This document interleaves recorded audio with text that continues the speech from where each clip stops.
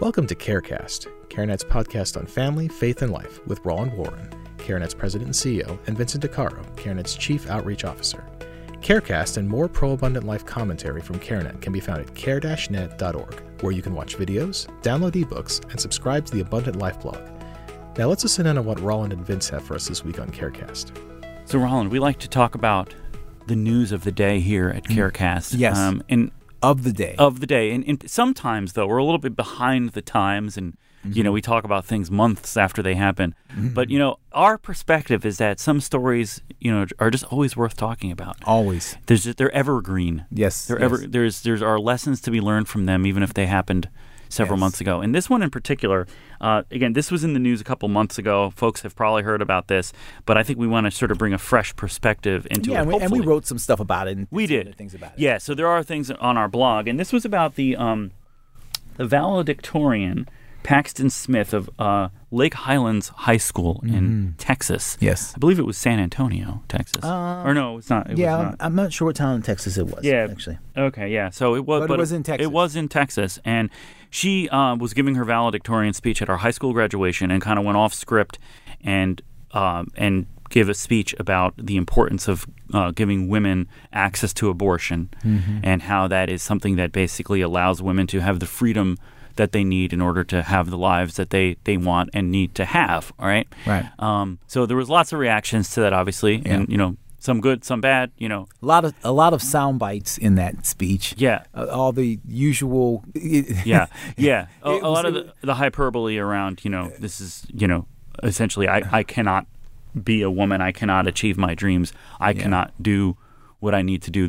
My education would basically we're here celebrating would be essentially wasted if I were not to have access to abortion. Yeah, I need to have access to abortion in order to have a life. Yeah, and she was talked about, I think, if my memory serves correct, about humanity. Her humanity was restricted in some way, shape, or form because she wasn't able to do this. So it's this notion of, interestingly, because I'm not able to destroy other humanity growing inside of me, my humanity is diminished. Right. Which I think that's the way we increase humanity. Generally, when you protect the vulnerable, people say you're, quote, more human. Yeah. Right. And when the powerful protect the vulnerable, that's actually one of the markers for humanity. Right. When people say you're being inhuman, it's actually when the powerful prey on the vulnerable. Right. When you don't sacrifice self for someone more vulnerable, that's when we say you're not being human. Right. So it's just so interesting. That she would have this perspective, and a lot of the kind of sound bites, if you will, for the pro-choice movement were kind of laced in her comments. Yeah. I would not be surprised if she maybe had a little bit of help putting that together, but who knows?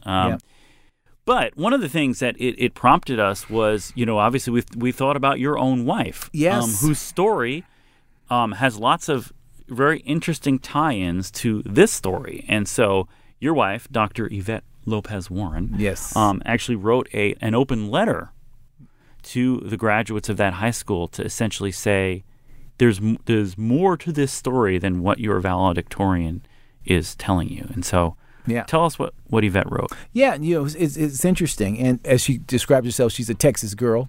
She actually grew up in San Antonio, Texas, and went to Thomas Edison High School there. And she was number 4 in her class. My memory serves me correct. Very smart, did very well. Ended up going to Princeton as a result of that. One of the few students, I think she probably was one of the few students that certainly had that opportunity. And Princeton's Ivy League education, the whole deal. She certainly would represent the kind of person that this valedictorian was talking about in terms of whose life was going to be ruined because of an unplanned pregnancy. Well, lo and behold, her sophomore year, she meets this guy, me, and we end up getting pregnant. And of course, when she goes to Student Health Services, where she went to get her pregnancy test, the nurse administers the test and says that it's positive, you're pregnant. And without missing a beat, taking a breath, she says, "Now, of course, you're going to have an abortion."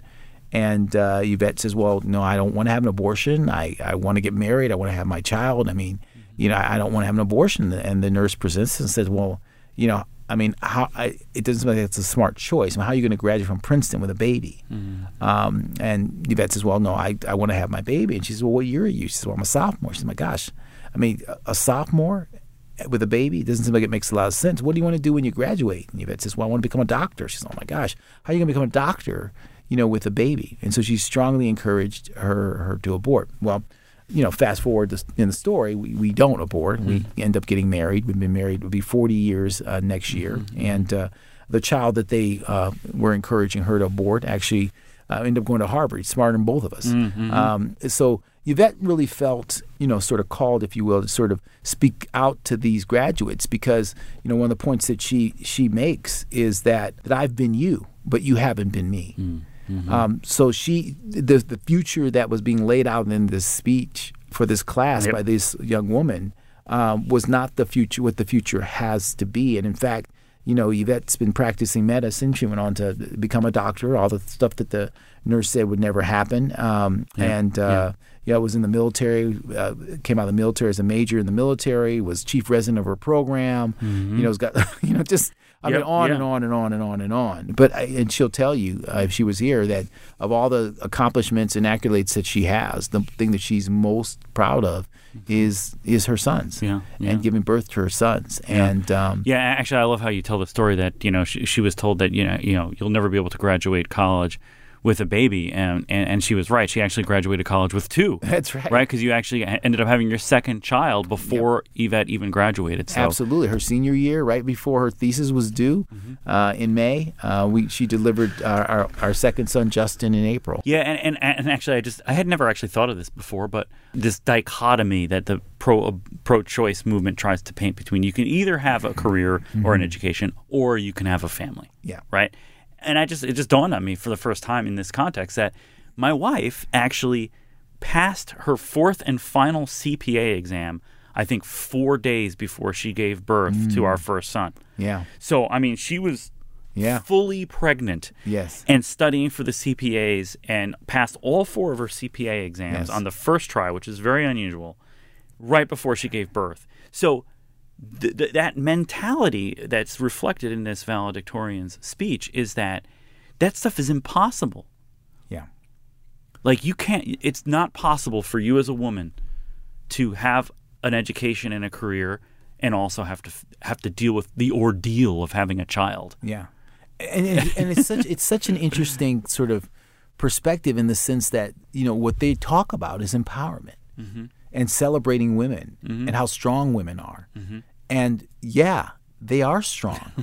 Right. You've got one, I've got one, and there's plenty more. Right? Yeah. So, women are strong and they can do this. And that's exactly what my wife would tell you is that, absolutely. She totally empowered in terms of that decision and was able to do that. So for this young woman to sort of kind of create a scenario that it's not possible, that your life is going to be ruined, if you will. In fact, your humanity itself will be reduced.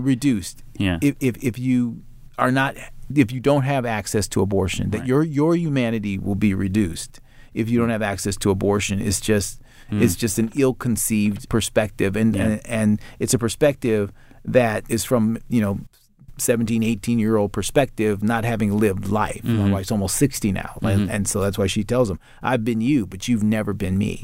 I know what the future can look like and things of that nature. So it was by God's grace, obviously following biblical principles and things of that nature after we got pregnant. And there's been so many folks, women who regret abortions and who were told at that time that this is what's going to bring you happiness, fulfillment, whatever, and then they live years and decades, with regret because they have a view that even though they understand it's a life that they're carrying inside of them, they make a determination that it's a life worth sacrificing for my life, and it just crushes them too often. And that's the part also that this valedictorian doesn't talk about, that, oh, by the way, if you do this and you do have this abortion, you may have some regret from this. And it's likely that you would have some level of regret from this, and you don't know what that regret will be, and you don't know how long it will last, and you don't even know when it will come. I mean, tell the whole story. Tell the whole story. Tell the whole story. Right. And again, women, and we, of course, this is true. Women are capable and strong and all these things. And so they can handle the whole story, right? I mean, Sure. why can't you just tell them the whole story? Tell them the whole story. Yeah, instead of, access to abortion is going to make your life wonderful. Yeah. Period. And there'll be no consequences, Yeah. and Yeah. it's all just Yeah. there's no consequences for that. It's bone of your bone and it's flesh of your flesh. I mean, to me, it's odd if you don't think about it this way. Right. If you don't have regret, Right. in some way, shape, or form. Right. I mean, it's a life. Yeah, I mean, even the studies that the pro-choice movement points to that say, so the pro-choice movement obviously wants to say there's no such thing as abortion regret. But even the studies that they point to demonstrate that show that probably somewhere around 28% of women who have abortions within, I think it's something like 5 years or something like that, which is a pretty short window. Yeah. Because as we know, the regret can come years and years later, decades later in some cases.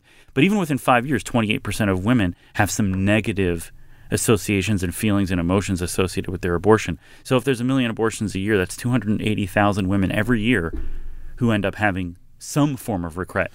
And those are the studies that the pro-choice movement points to. They say, oh, this doesn't exist. Well, and the other thing you find with those studies, by the way, Yeah. particularly the one I'm thinking about, is they went to women who had had abortions at that time and asked if they could track their perspectives over. They would would participate with, and the majority of the women said no. Right. They wouldn't even. That's right. So there's a selection bias in There's the sample already itself. a selection bias in that. But I don't want to be reminded every year when you call me up and ask me about my attitudes. You're going to remind me of this abortion. Right. That's right.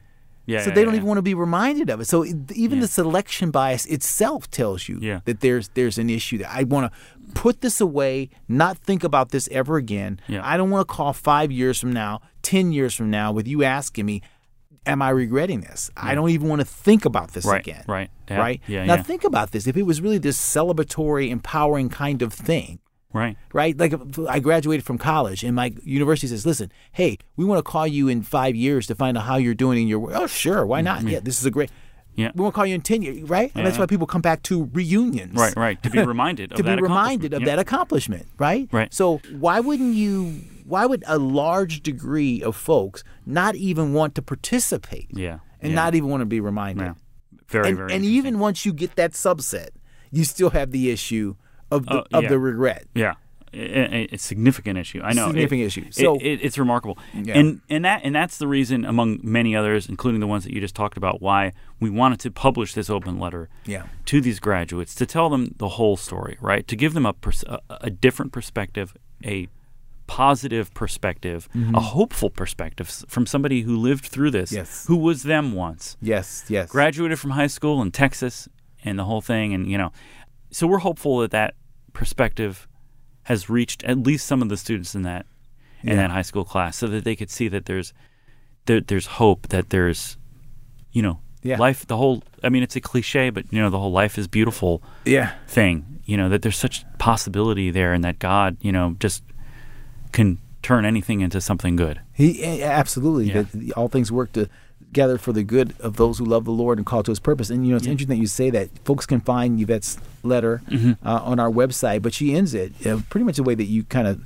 of said there. Fear not, she says, because you are strong and can handle whatever life throws at you. Now go out there, love others, serve others, and do all the great things that you aspire to do. Yeah. And that's what she does, and she encourages them that way. And I just think it's the way that you want to be able to go out into the world, not with regret, because you made a decision, a life-changing decision, at a moment when you couldn't see the future. Yeah. And this is sort of Yvette always thought about this way, that this is my kind of 60-year-old self speaking to my 18-year-old self, encouraging my 18-year-old self, and that's what she wanted to do for these folks that were in the audience. Yeah, great stuff. So again, if you go to care-net.org and check out our Abundant Life blog, you can see Yvette's full open letter to the graduates of Lake Highlands High School in Texas. All right. Thank you, Roland. All right, take care. We hope you enjoyed this episode of CareCast. For more pro-abundant life commentary and practical resources, please visit care-net.org. There you can subscribe to the Abundant Life blog, giving you access to videos, ebooks, podcasts, and other resources to help turn your pro-life passion into pro-abundant life action. Until next time, we pray that God blesses you and yours daily.